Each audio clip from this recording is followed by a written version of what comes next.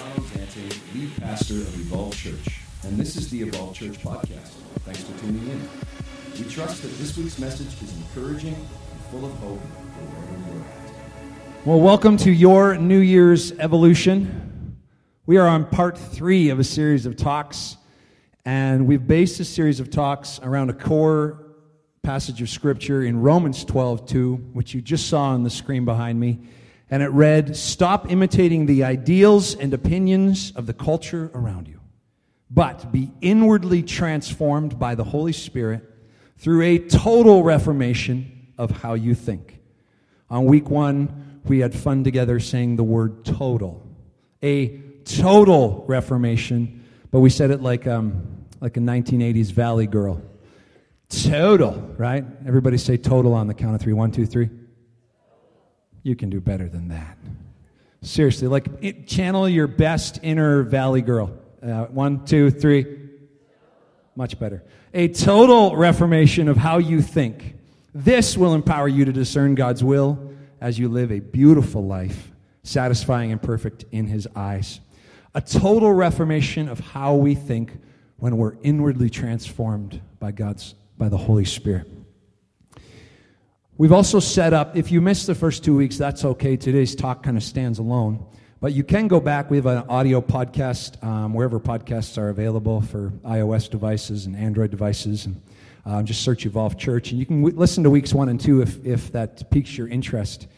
But we talked last week about how there is an enemy, and his MO is steal, kill, and destroy. But the good news is we can know when the devil, the enemy, is at work in our lives, because he's a one-trick pony. He will mess with your thinking. He will mess with your thought life. He will introduce wrong thoughts, negative thoughts, and it's on us as followers of Jesus to learn how to recognize wrong thoughts, take them captive, tear them down through this inward transformation of Holy Spirit, through a total reformation of how we think.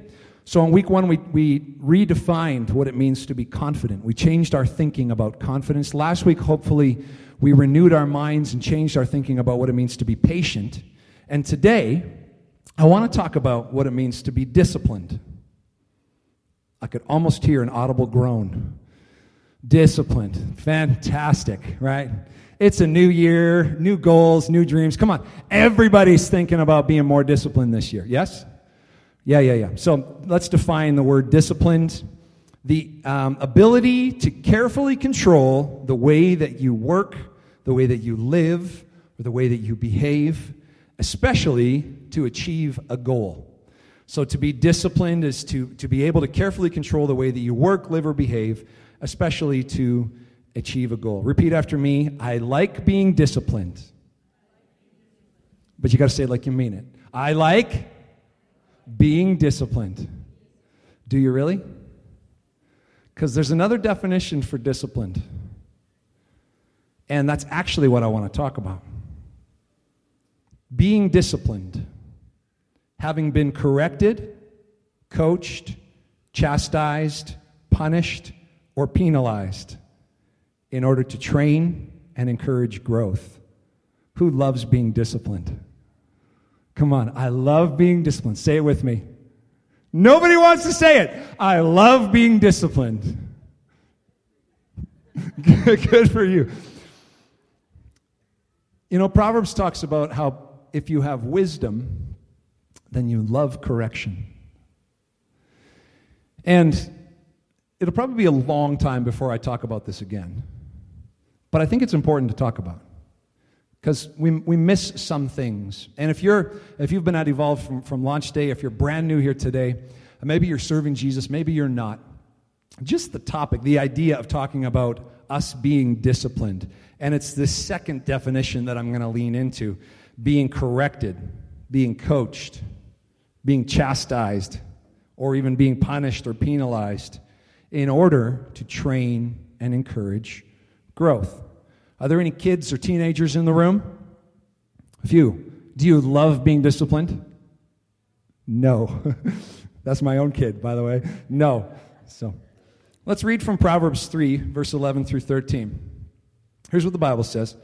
My child, my son, my daughter, When the Lord God speaks to you, never take his words lightly, and never be upset when God corrects you. For the Father's discipline comes only from his passionate love and his pleasure for you. Notice the motive for discipline. Love, pleasure. Even when it seems like his correction is harsh, it's still better than any father on earth gives to his child. Those who find true wisdom obtain the tools for understanding the proper way to live, for they will have a fountain of blessing pouring into their lives. And the inference here is that the wisdom and the tools for understanding and the proper way to live comes out of a habit of being able to receive correction from God. Okay? Now, in the book of Hebrews, in the New Testament, actually, we're not sure exactly who wrote this letter. Most Bible scholars think it was probably Paul based on how it was written, but there's not 100% certainty. Some people think that this was actually a sermon that Paul preached and that somebody transcribed and then submitted as a letter. But whoever wrote this, they actually quote Proverbs and then they expand on it.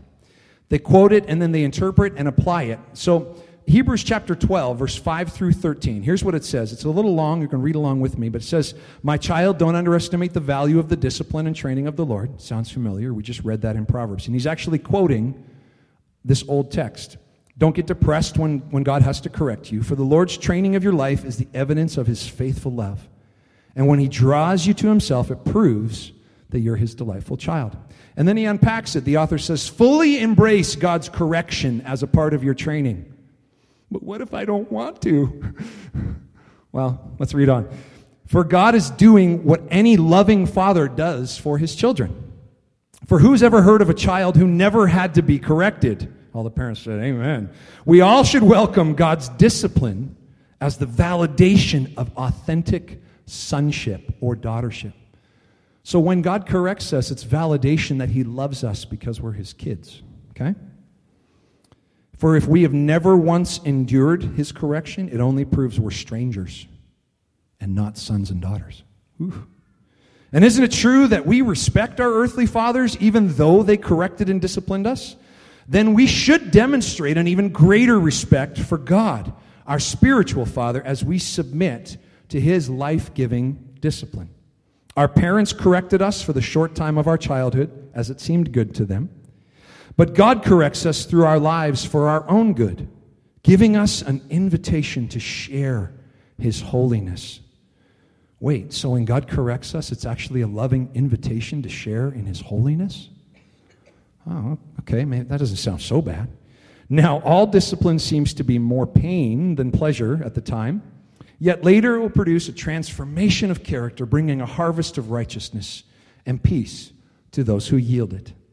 And lastly, it says, "So be made strong, even in your weakness, by lifting up your tired hands in prayer and worship, and strengthen your weak knees, for as you keep walking forward on God's paths, all of your stumbling ways will be divinely healed." In Jesus' name. 4 thoughts from Hebrews 12, 5 through 13. Number 1, we should learn to embrace being disciplined as a part of our spiritual growth. Number 2, we should see the gift of being disciplined as for our own good and as an invitation to share in God's holiness. Number 3, remember that on the other side of being disciplined are both righteousness and peace. Number 4, being disciplined brings strength to our weakness if we don't quit and keep moving forward. My greatest job on planet Earth is being a father to my 3 kids. I love being a daddy, and I love parenting with Nicole, and the opportunity to invest and speak into and raise up children is one of the most life-giving tasks, but also one of the most daunting and terrifying tasks. I remember when Julia, our daughter, our eldest, was first born, and she was tiny. She fit in my hand and on my wrist, and I remember holding her, looking down at this little pooping, burping, farting, smelly, crying little thing. She's still that way. I remember looking down at her and going, "Sweet Jesus, what have we done? Like, I'm not qualified to raise this. There's no manual. How am I supposed to be a good dad? And hopefully, I mean, I'm not the only one in the room. Maybe there are other people who have children that can relate to that a little bit. That when your first child was first born, there's this incompetency that rises up on the inside and screams at you, "You're going to fail." And it's been amazing as my kids have grown up. I watch them and how they interact with the world around them, how they connect with other people, how at their own season they're all learning to trust and follow Jesus. And it's beautiful for me to watch our kids grow. And Nicole and I, with each one of our children, we stood in front of a church community and we dedicated our kids to the Lord at some point. And when we dedicated our kids, we spoke vows out loud. And the vows that we spoke included 2 words: nurture and admonish. And that was our commitment before God, that we were going to nurture our children and that we were going to admonish our children in a way that honors Jesus and helps our kids to learn to trust and follow Jesus. So what does it mean? I'll get into that. But to nurture and admonish, we haven't always gotten it right. And we've made some mistakes along the way. And truthfully, anytime I make a parenting fail, I go on Instagram and I search the hashtag parent fail. And then I look at the photos that are there because it always makes me feel better about being a dad. Take this one, for instance.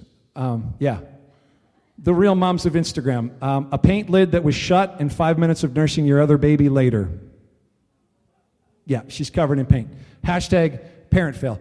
It actually reminds me of a time when Nicole and I were building a home and we were living with my in-laws in their house, in their bi-level, and they had this light white creamy colored carpet.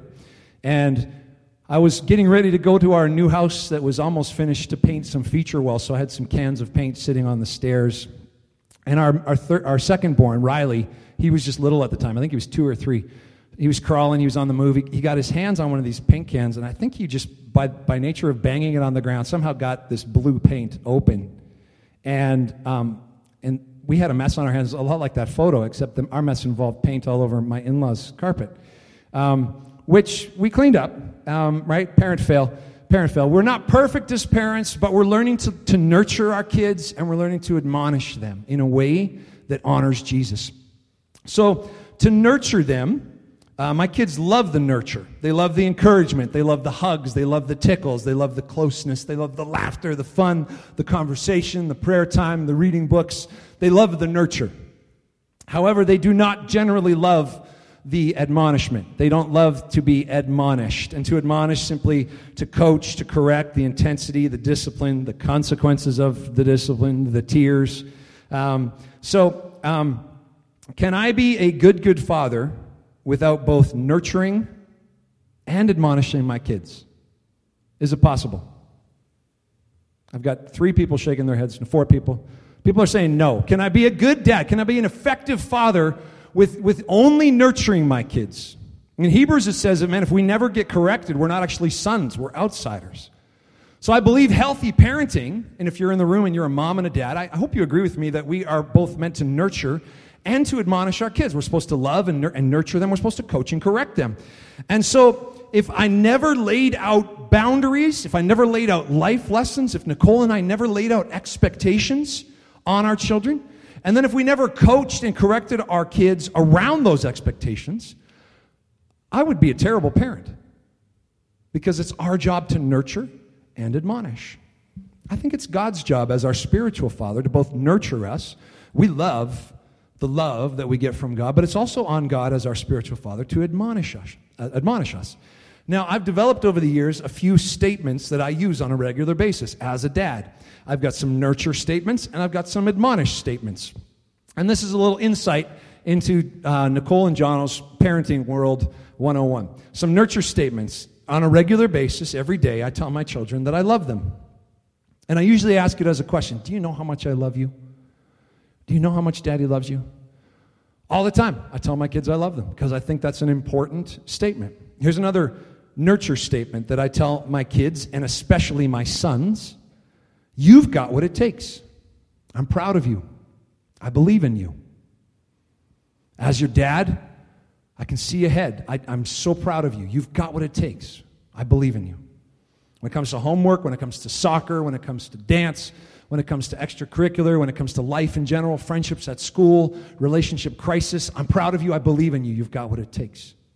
Here's another nurture statement that I love to make with my kids. I love to tell them that they're gorgeous, or that they're handsome, or that they're beautiful, and just evoke their worth in a way that helps them see themselves the way that God sees them. When Julia was, I think she was in grade 1 or 2, she came home from school crying one day because this little boy at school called her ugly. And I got down on my knees, because that's what I do as a dad, because I'm really tall and I don't want to intimidate my kids. So I got down on my knees and I looked Julia in the eye and I said, Julia, how often does Daddy tell you that you're beautiful? And she goes, all the time. Right? I'm like, who are you going to believe? That kid or your dad? You. Right? So repeat after me. I'm not ugly. I'm not ugly. I'm beautiful. I'm beautiful. Right? So nurturing. Now, the admonishment in our home. Here's a statement that we make on a regular basis. We don't do that. We're Zantings. That's not how we roll. We do not do that. We don't solve conflict with violence. We don't fight to get our way. And Riley, the good example, he was at school and he was in grade 4. Julia was in grade 6. And some grade 6 boys were picking on his sister. 3 of them. And my little guy, my grade 4 son, marched right up to those boys and punched the instigator. Just hammered down on him. The kid was crying and just in defense of his sister. Now, I applaud him coming to his sister's defense, but I don't applaud him sucker punching this grade 6 boy. We don't do that, right? So that when comes to coaching, these are some things we don't do. And in your home, you've probably got some expectations and some guidelines. These are things we don't do. And the other one I love that we say on a regular basis, and it's kind of a rhyme, and it's like a call and repeat thing. So I say, what does it mean to be a good listener? And they say, to listen right away. And I say, what does it mean to listen right away? And then they say, to listen and obey. So what does it mean to be a good listener? What does it mean to listen right away? Right. So this is another admonishment in our home when we're coaching our kids. And we had an example this week, right? Caleb was dancing on top of the couch. And generally speaking, we don't dance on the furniture in our home because it lasts longer. And I'm a big guy. Things are going to get broken if I start dancing on furniture. And so Nicole's like, Caleb, could you not jump on the furniture, please, buddy? And he didn't listen. So then he's doing it again. So I called him over. I said, hey, buddy, come here for a second. And he came right up to me and I said, Caleb, Mommy asked you to quit jumping on the couch. Were you being a good listener? No. What does it mean to be a good listener? To listen right away. What does it mean to listen right away? To listen and obey. Okay, thanks, buddy. 4 minutes, I didn't time it, but it was approximately 3 to 5 minutes later, he came back into the room, got back on the couch, and started dancing on the couch again. So then we got to up it, right? So, Caleb, come over here. Could you please go downstairs into your bedroom, go crawl up into your bed, and I'll be down in a little while to have a conversation with you, right? So the coaching, the admonishment. Here's the thing. As an up-close and personal daddy, I want my boundaries, my lessons, my expectations of my kids, I want them to be healthy. I want them to be loving. I want them to be realistic. I want them to be achievable. And I want them to be crystal clear. And I think every parent in the room would agree with me that when it comes to coaching and admonishing our kids, we want our expectations, boundaries, hopes, dreams, we want it to be realistic. We want it to be achievable. We want it to be healthy. We want it to be loving. We want it to be clear. I want my kids to be able to come quickly to terms with their coaching moment because whatever we're addressing is actually something we've talked about before. This is not a new thing. We've already had this conversation. We've already set this up as something that we expect. I've laid out clearly for you as a dad and as a mom, these are the ways that we desire you to walk in. Here's a poll. I'm going to take a poll of the room. Are you ready for this? When, as a parent, I have to discipline one of my children as a consequence for something they have said or done that isn't congruent with what Nicole and I have previously laid out for them as a loving, healthy, realistic, achievable, and crystal clear expectation, who's to blame for the consequence? Wait, don't answer. Just think about it. When the consequence comes, when the discipline comes, who's to blame for the discipline? Is it A, the child, or B, the parent? Who's to blame? Think it through. I'll circle back in a minute. Why is it that we often allow the stuff that happens to us in our lifetime to shape how we see God? Things happen to us, and so we look at God through the lens of whatever happened, rather than letting the love and spiritual father heart of God shape how we choose to respond to the stuff that happens to us. I want to say that one more time because I think it's really important.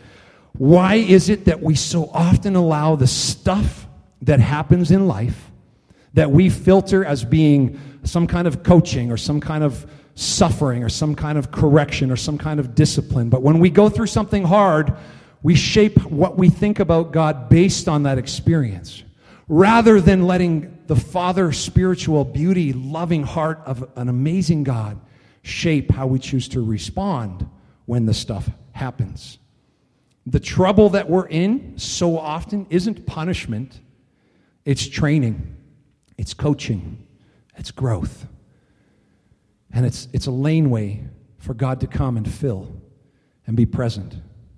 I present that what feels like suffering to us in this lifetime is either A, some result of living on this broken and fallen world that we call planet Earth. There is an enemy. He is rampant. His MO is steal, kill, and destroy. And either what we're going through is a consequence of living on this broken, fallen planet Earth. Sickness, disease, natural disasters, poverty. These are not things that God gives people to teach them something. And if you grew up believing that, you need to change what you think about God. These are not things that God gives to people. I hope they get it. If as a loving father, I wanted to coach and nurture and admonish my daughter, and I took a needle full of poison and stabbed it in her arm and said, baby, this is going to hurt, but daddy loves you. I'm going to teach you something. You would lock me up and throw away the key. What kind of father gives his child disease or sickness to teach them something? No good father. But there is a broken and fallen world that we live in and exist as a part of. And sickness and disease and calamity, natural disasters, these things, they are all in play because of the sin nature and the brokenness of planet Earth.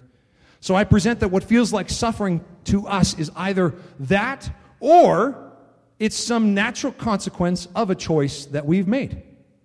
For example, unforgiveness. A relationship severs because we don't forgive. Did God do that? No, you didn't forgive. Consumed with fear, consumed with worry, consumed with bitterness. What have we neglected in our spiritual care that has led us to where we're at today? Hebrews 12, reading a little bit later on, as we fully embrace God's correction as a part of our training, He's doing what any loving father does for his kids. Who's ever heard of a child who never had to be corrected? We all should welcome God's discipline as the validation of authentic sonship and daughtership, for if we've never once endured His correction, it only proves we're strangers and not kids. So how is God involved in our life when we walk through something that's either A, a result of the broken and falling world that God didn't put on us, but He still lovingly cares for us? That's not a discipline or correction. It's just a part of the world we live in.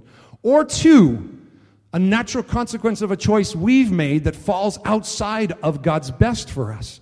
Because what I love about the Bible and what I love about serving God is that when it comes to His ways for us, so many Christians say, God, I want to know your will.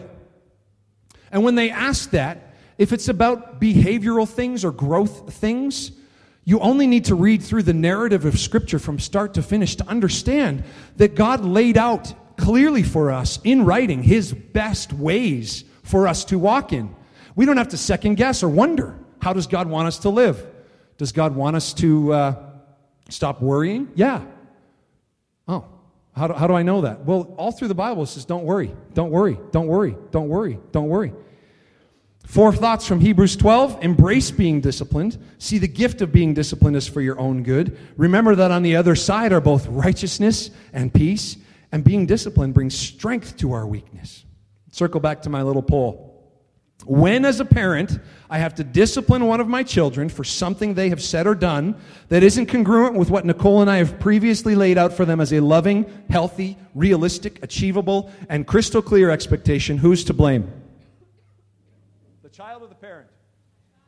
The child. Can we agree on that? Does anybody think it's the parent? If it is, we can have a conversation about this. But I think our rationale would lead us to think, well, the child, despite it being clear, realistic, reasonable, healthy, loving, despite all that, they still stepped outside of it. And as a parent, it was our job to actually know, this is what we do. We don't do that. We do this. No, actually, we need to be obedient. This is how. What does it mean to be a good listener? When you and I interpret discipline from our spiritual father through the lens of, how could God allow this? Then we lose sight of our own disobedience to the loving, healthy, realistic, achievable, clear, and revealed ways of God. Ouch. Repeat after me. I love being disciplined. That was good. That was good. And I happen to think that when it comes to God and us, there are two spiritual admonishments that God admonishes us in ways that we can lean into and grasp. Number one, God simply says, hey, we don't do that. We don't do that. Psalm 119 says, God, your word have I laid up in my heart that I might not sin against you. And as we let God's word fill up our heart, it gives us a clear picture of his revealed ways. These are the things that we do. And the ways in Scripture, beginning to end, it's a laundry list of his revealed ways for us. It's written down.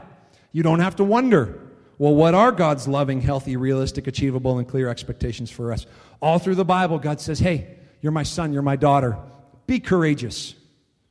God says, hey, walk in love. God says, choose joy. Don't be afraid. Give thanks. Rejoice. Praise God. Take heart. Have hope. These are all his revealed ways for us. That's how he wants us to live. That's how he wants us to walk. It's written down. It's clear.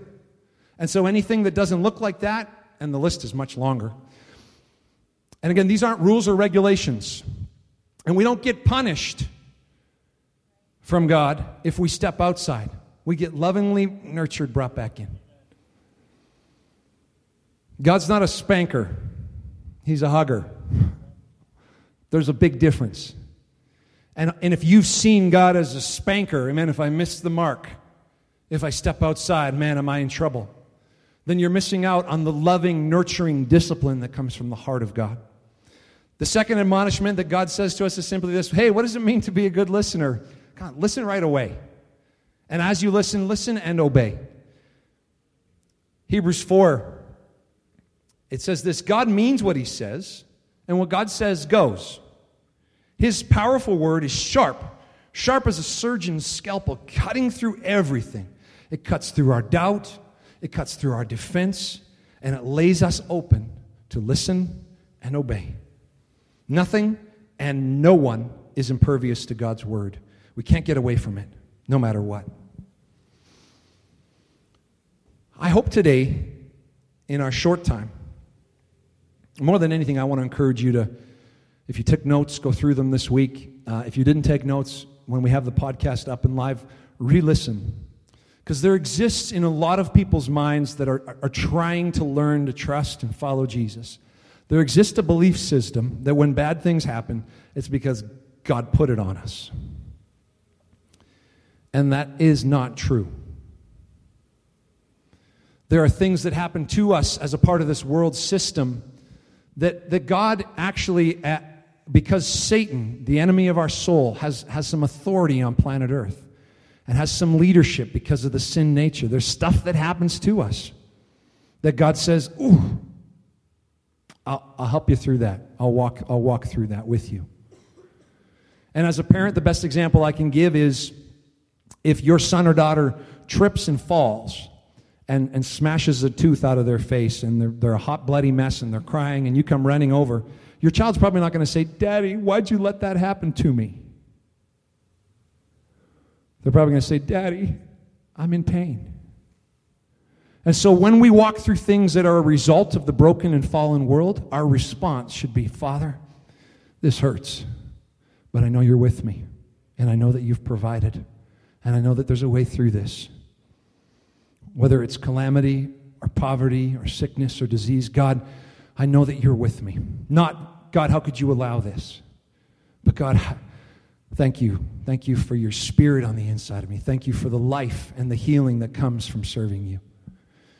And then, when we walk through a consequence that is a result of something that we've said or done that steps outside of God's best for us, His revealed, written down, crystal clear ways, when God, the heart of God on the inside of us says, hey, son, daughter, we don't do that. Let's pull this back in. Let's lean back in. Then we receive that as loving correction, loving discipline from the heart of God, loving coaching from a spiritual father who loves his kids. His motive is always love. His motive is always, I want you to grow. I want you to grow. I want you to mature. I want you to develop. I want you to get stronger. I hope today that you have a sense of Holy Spirit transforming what you think about what it means to be disciplined by God. A bit of a heavy topic. We're not always this heavy. But at the same time, I hope it sets somebody free today. I hope it brings life and hope to somebody who's walking through something and trying to figure out, where does God fit in this? That's my prayer in Jesus' name. Amen? Amen. Let's pray. Father, thank you so much that your word is clear. So many of us, we're learning the discipline of spending time reading the Bible, opening it up for ourselves, and allowing the words on the page to be more than just words on a page. We're allowing those words to hit our hearts and to hit our head and to bring a sense of who you are in a beautiful way into our life. All of us here, 100% honest, none of us love being coached or corrected or disciplined. In the context of our marriages or our workplace, our family, it's always a little bit painful when somebody comes and puts their arm around our shoulder and says, hey, love you, saw what you did there. I think you could do better next time. It's always maybe a little embarrassing to be coached, a little tension, a little stressful, because it requires us to admit our own shortcomings, to admit where we've stepped out of line or missed the mark. But it's only pride that would harden our hearts and respond with words that are, who are you to tell me what to do? Who are you? And so, God, I ask that by your Spirit you would help us be in tune with our hearts, that we'd have soft hearts. Like it says in Proverbs, that we would, with wisdom, learn to love correction from one another in spiritual community, from our spouse, from our closest friends, from those in leadership over us, that we would learn to love and embrace correction. And then in a deeper way, in our walk with you, that we would not ever let pride harden our hearts and blind us from seeing where we miss the mark, because we all do. Every one of us falls short. Every one of us. And so, Father, by your Holy Spirit, I ask that you would help us begin to regularly own our stuff and allow the voice of your Holy Spirit on the inside of us to discipline, to bring coaching, to bring correction, with a motive of love, with a motive of grace, with a motive of growth. That you both nurture us and admonish us is such a gift. It's our understanding to being a part of and sharing in your holiness. It's an invitation in our understanding of what it means to walk in righteousness and grace. Help us receive discipline from you each and every day. In Jesus' name. Thanks so much for listening. Visit evolvechurch.com for more information. And if you're ever in the Edmonton area, stop by.